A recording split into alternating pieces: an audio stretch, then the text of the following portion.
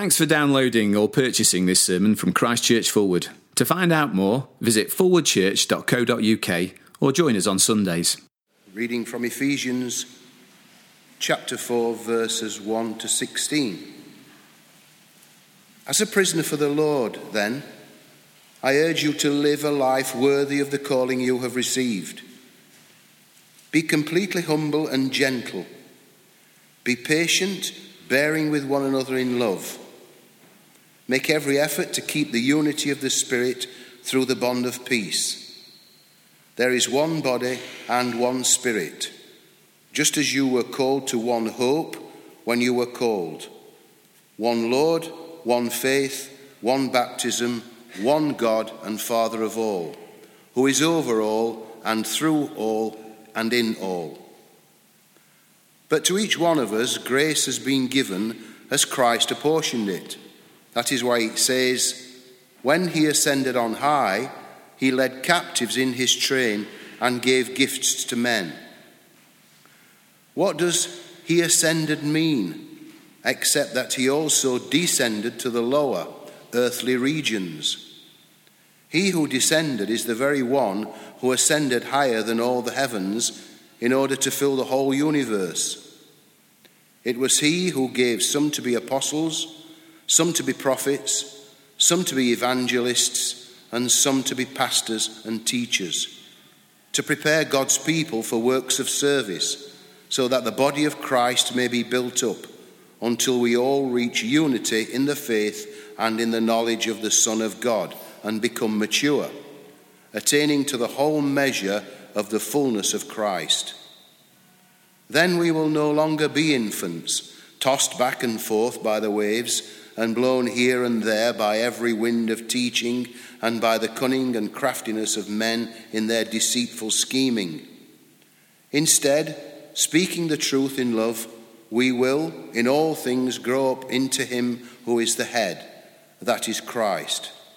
From him the whole body, joined and held together by every supporting ligament, grows and builds itself up in love, as each part does its work. Well, good evening, and let me add my welcome to Peter's welcome. It's great to have you with us here tonight. We are in Ephesians chapter 4, page 1175, if you've closed the church Bibles. And as we turn to God's word, let's pray for his help.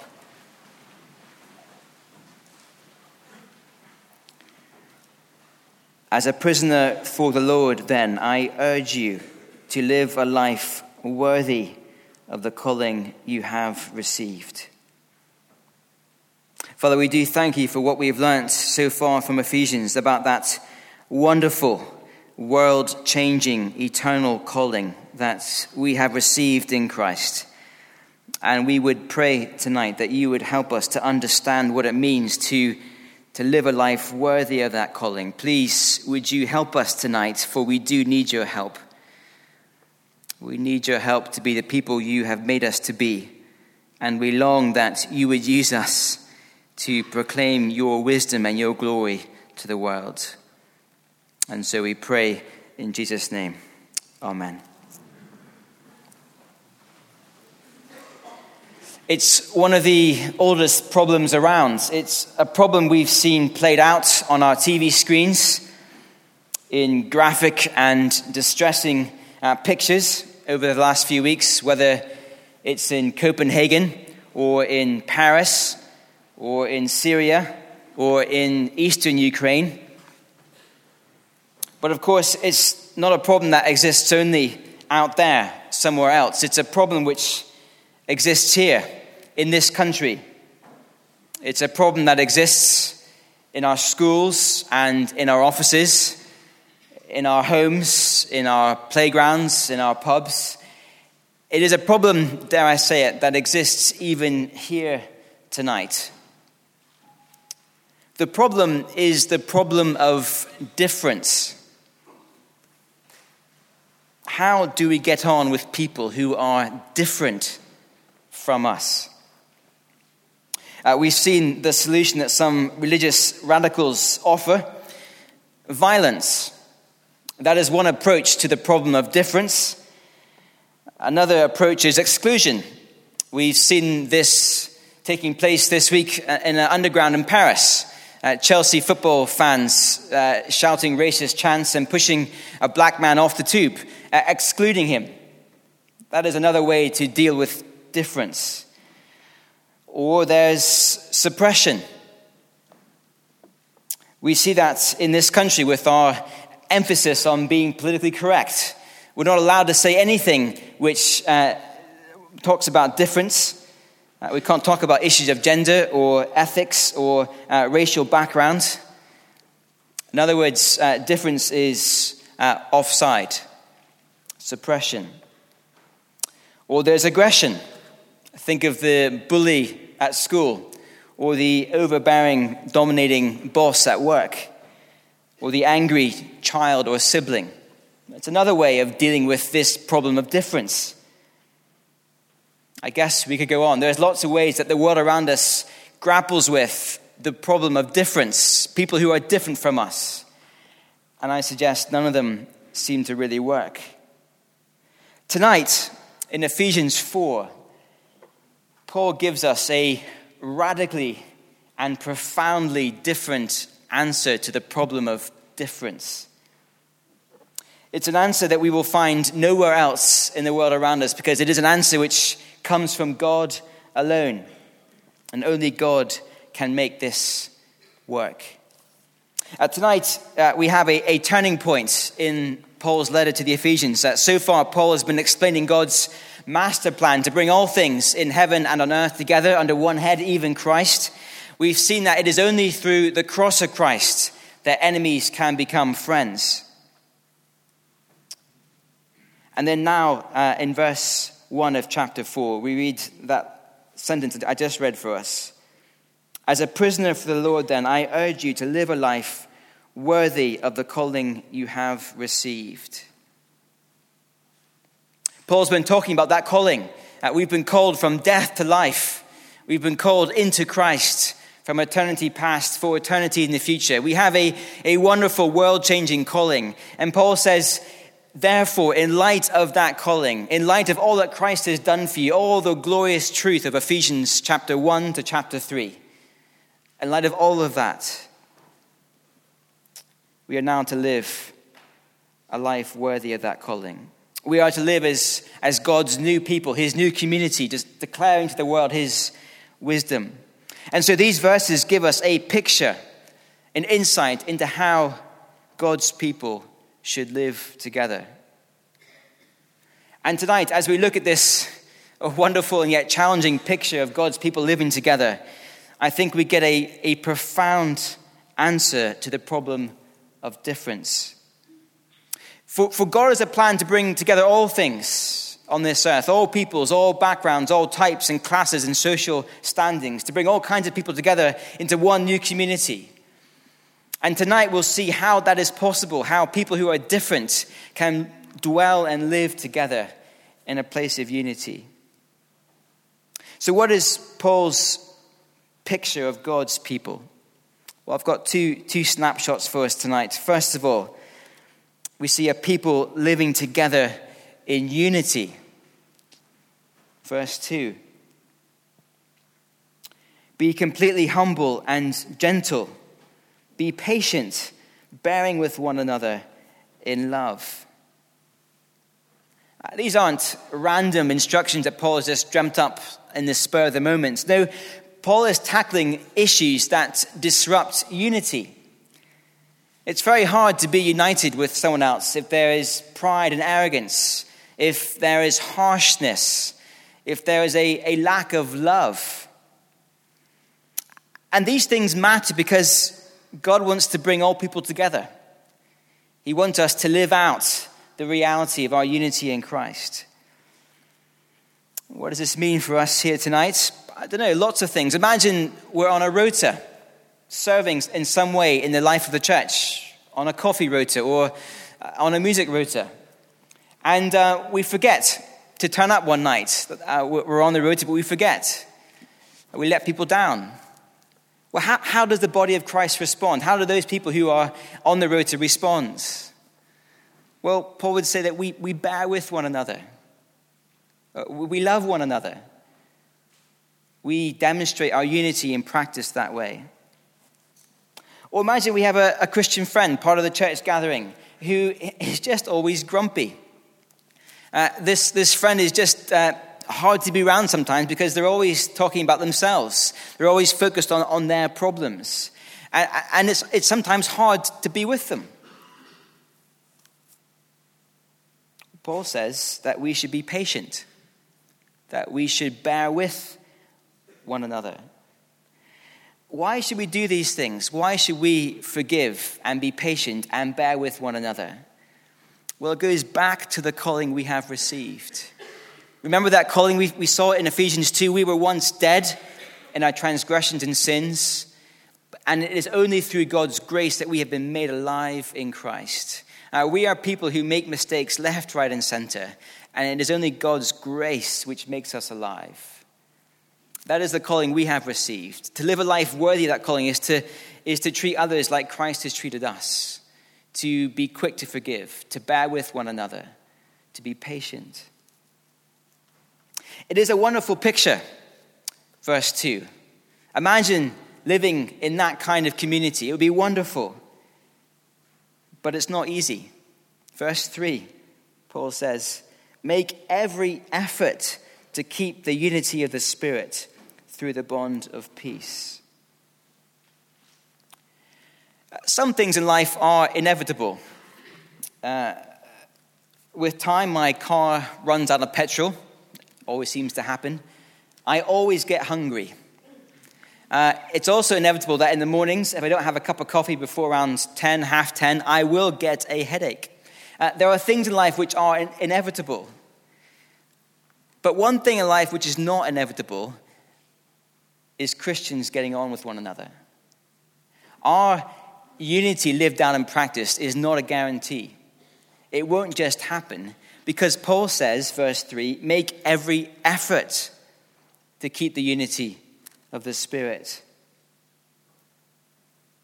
Well, we might be sitting here tonight thinking, I don't have a particular problem with unity. I've been coming to Forward for years, and I haven't punched anyone yet. I haven't had a massive argument with anyone. I've kept the bond of peace. I don't have a particular problem with unity. Well, my question then is, how involved have we got in the life of the church?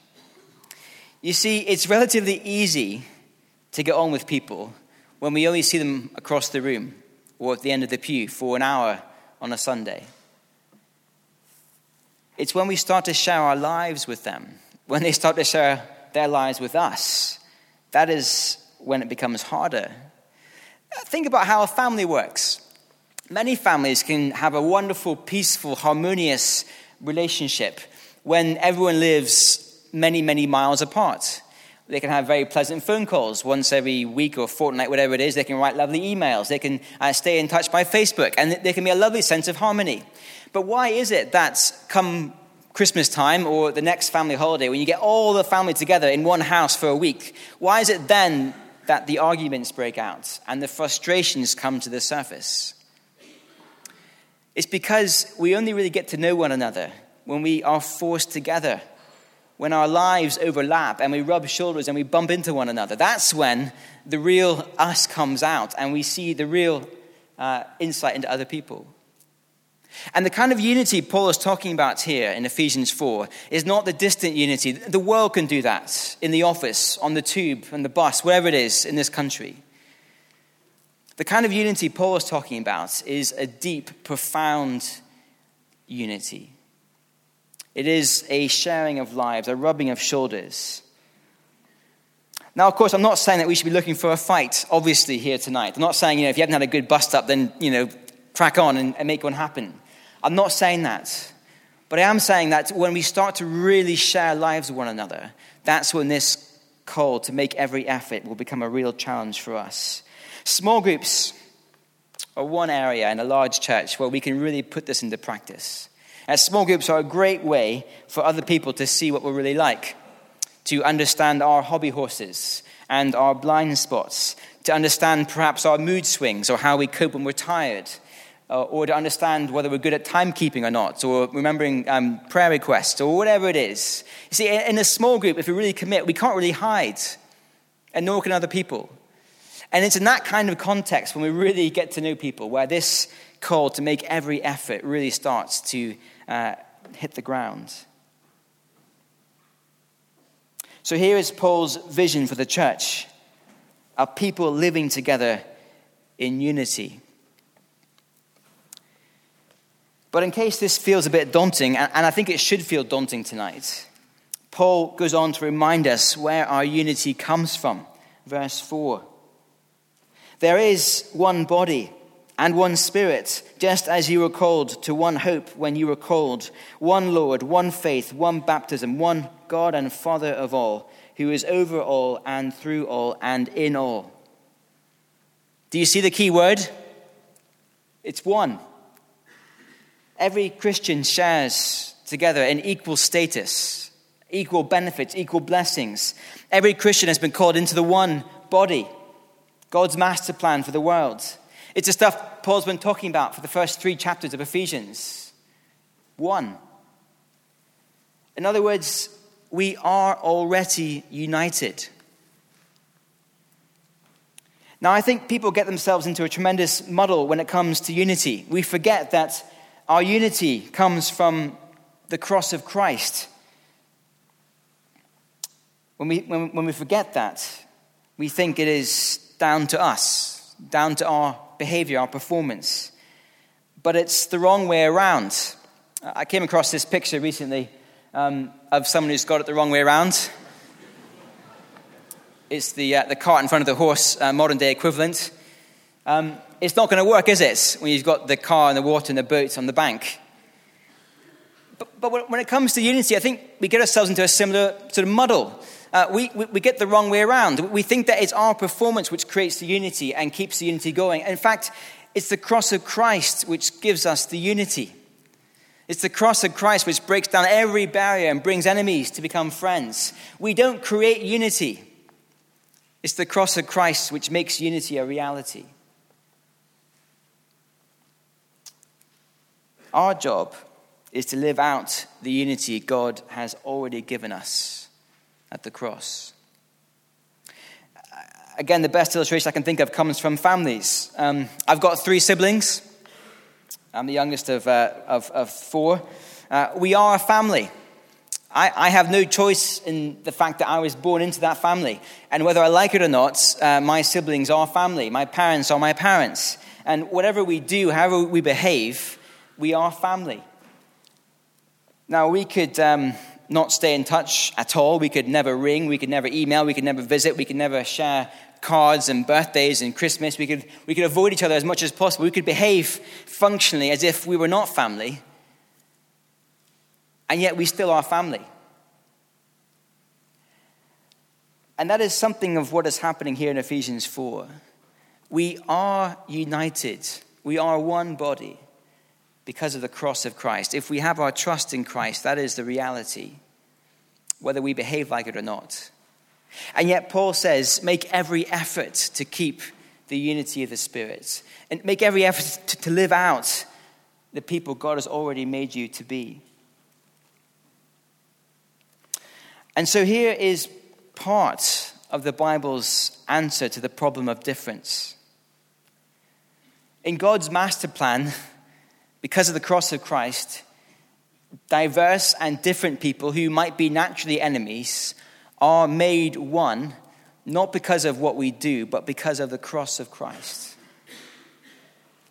And once we understand that we are one, not because of what we do, but because of the cross of Christ, we then understand how important it is to then bear with one another and live together in unity. If we agree on the cross, then what unites us is far greater than anything that divides us. Are people living together in unity? That's the first picture of God's people from Ephesians 4. The second is this: are people living together in diversity? A little while ago, I was speaking with a friend of mine who had just become a Christian recently.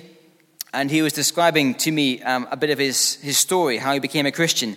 And he explained to me that before he became a Christian, as he was thinking about whether he wanted to become a Christian or not, one of his greatest fears was that when he became a Christian, he would become, and I quote, boring. He was scared that he would, when he became a Christian, would become simply a Christian clone.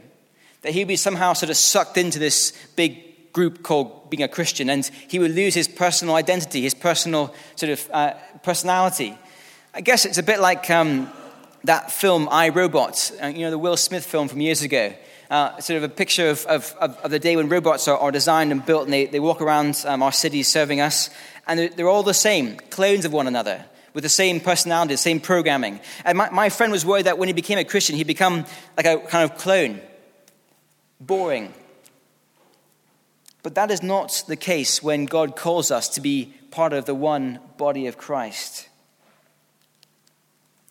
Look down at verse 7.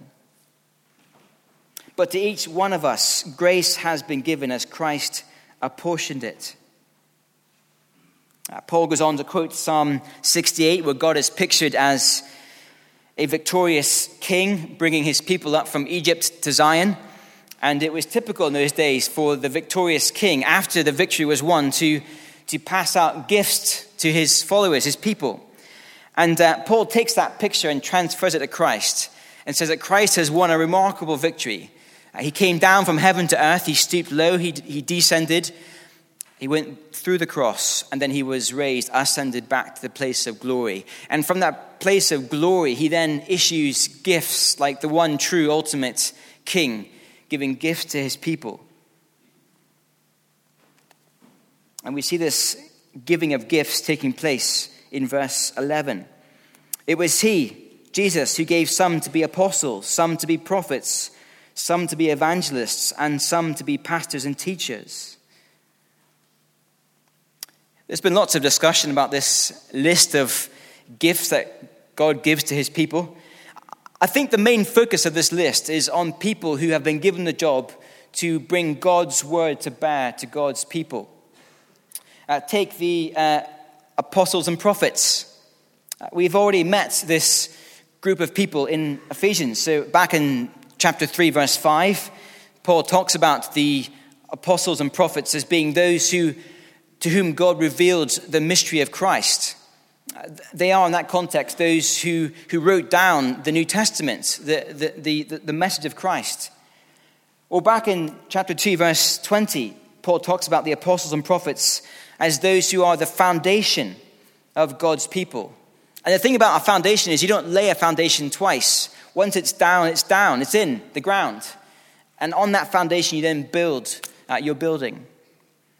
So it seems that when Paul talks about apostles and prophets in Ephesians, he's talking about the once and for all role of those who wrote the New Testament. We don't have, if you like, therefore, the same people functioning today. We don't have, in this sense, apostles and prophets. That role has been done already in that once for all writing down of Scripture. But then Paul talks about evangelists and pastors and teachers. Now, I think these people, again, are those who have a role of bringing God's word to bear to people. But I think these roles are ongoing. They are gifts that God gives to his church today. They are people who help us to understand God's word in our generation, in our context. And the goal of this word ministry is very clear, verse 12. To prepare God's people for works of service. There is, I think, a growing trend in this country to view our gatherings on a Sunday as God's people as being a kind of optional extra. If we're Christians, then of course we must gather with Christians at some point, but many people are making a midweek small group their kind of main, if not only kind of time when they meet with Christians. It's a growing trend in this country.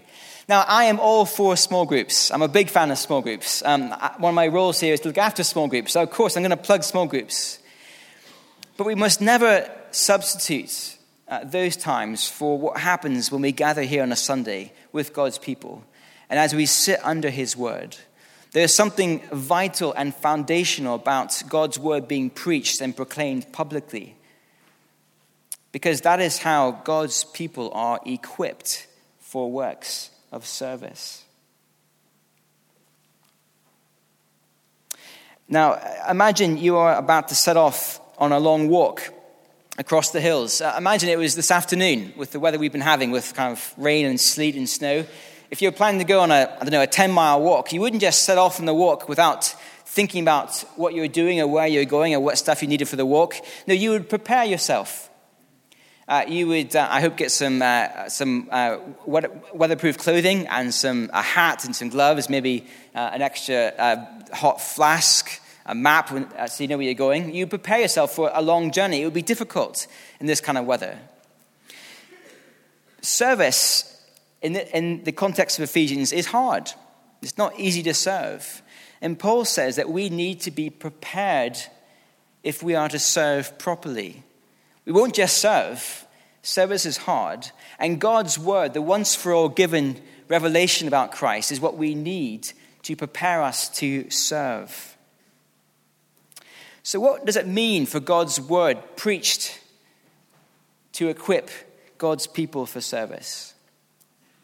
Well, in a room this size, there's going to be all kinds of gifts and abilities, all kinds of ways in which we can serve. And so it's going to be hard for me to help you personally to see this. But here's one example, and perhaps you could join the dots for your own situation. Imagine I was musical. I'm not at all, but imagine I could play the piano, like Matt here tonight. And Matt's thinking, okay, I've got a gift of being able to play the piano. What should I do with this gift God has given me? How should I serve? Well, God's word prepares Matt for service, prepares him to play the piano. How? Well, think about Ephesians, what we've been learning about Christ in Ephesians. Well, one thing would be that there is a God who is worth praising. There is a God who stands above and behind history, and every knee will bow before him, and he is worthy of our praise. And so it's a good thing to praise him. Another thing is that God's word says that we are not the center of the message. There is one head, Jesus Christ, who reigns over everything, and it is under his rule that all things are being brought together, not under my rule or my authority. And so it's not about me or anyone else. Another thing would be that it is good to help other people to sing well. It's good for us to play well because God is worthy of our praise. There's lots of ways in which God's word from Ephesians alone would help someone like Matt to be prepared for service. That's just one example. There'll be lots of gifts here tonight. Gifts of hospitality, of encouragement, of being organized, of being able to drive a car, being able to make coffee, being able to encourage one another, provide leadership. I don't know, you'll know the ways in which you're gifted. But if we are to serve well, and it will be hard, we need God's word to equip us, to tell us why we serve, to tell us who we're serving, to tell us what it looks like to serve well. We need to be prepared. Why does it matter if we serve or not? Verse 12. To prepare God's people for works of service. Why? So that the body of Christ may be built up until we all reach unity in the faith and in the knowledge of the Son of God and become mature, attaining to the whole measure of the fullness of Christ. Paul is saying something remarkable here. He is saying that we cannot grow personally and together as a people, as a church. We cannot grow into maturity as we should unless each one of us has been equipped for service and we are then serving with the gifts God has given us. God's people living together in diversity.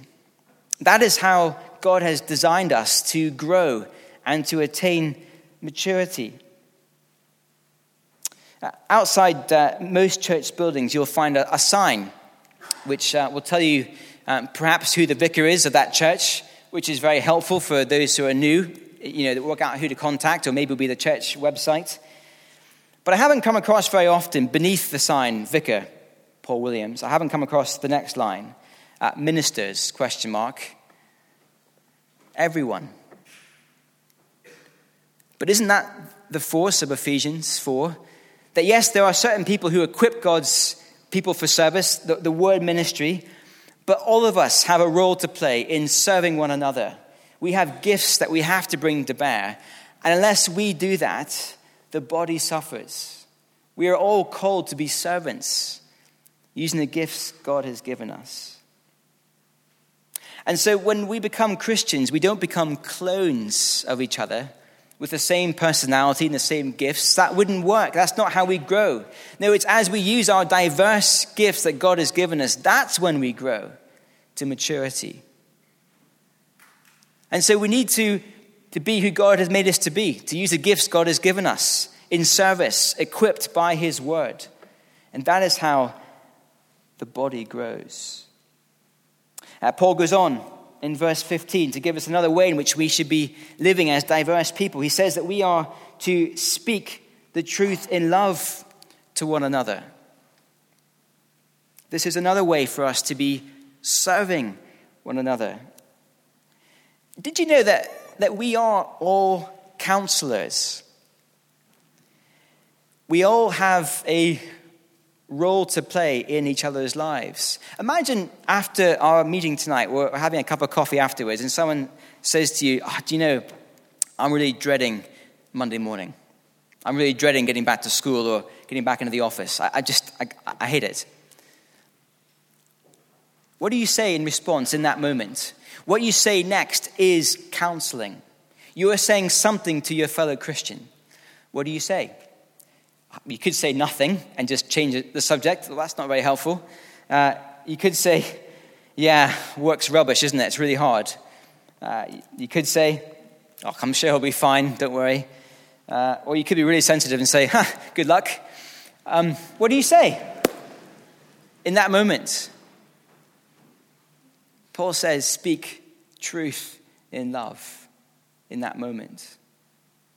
What could you say? Well, stick to Ephesians 1-3. There's enough truth there to last us a lifetime, let alone the rest of the scriptures. What does Ephesians 1-3 tell us about God's master plan for our lives? His eternal purposes for us, his own intimate personal knowledge of us, his power given to us to keep us going, to show us his love. And the fact that he's broken down every barrier, we need not fear anything about the future because he has died for us in his Son. There's a lot of truth there. There's a lot of ways to counsel one another. And here's the thing. We need each other. And other people need us to speak the truth in love. On our own, we get ourselves into muddles. We're like a ship being blown around in a storm. We lose track of the big picture and where we're heading in life. And whether it's a Monday morning stress or it's something else in our lives that is breaking us, we need another Christian to come in alongside us and to speak a bit of truth in love to us. In fact, it is only as we do this that the body of Christ will grow into maturity. I wonder about small groups this week. If you meet in the evening, it's going to be dark. It may well be cold. You may well have had a busy week. Come 7:15, 7:30, you might be thinking, mid-February, I'm just not sure if I can face it tonight. We need to remember this picture in Ephesians 4. We need other Christians. We need other Christians to be speaking truth in love to us, or we will not grow. But also, they need us. Other Christians need to hear from us truth in love. Because other Christians are facing storms and battles in their life. They also come tired and weary and wondering. And they need to hear from us truth in love. Here is Paul's picture of the people of God. It is a picture of a community we can find nowhere else in the world. It is a community that is both united in Christ and yet diverse because of Christ. It is a community where the great problem of difference has been dealt with once and for all. And it is all because of Christ. Let's pray.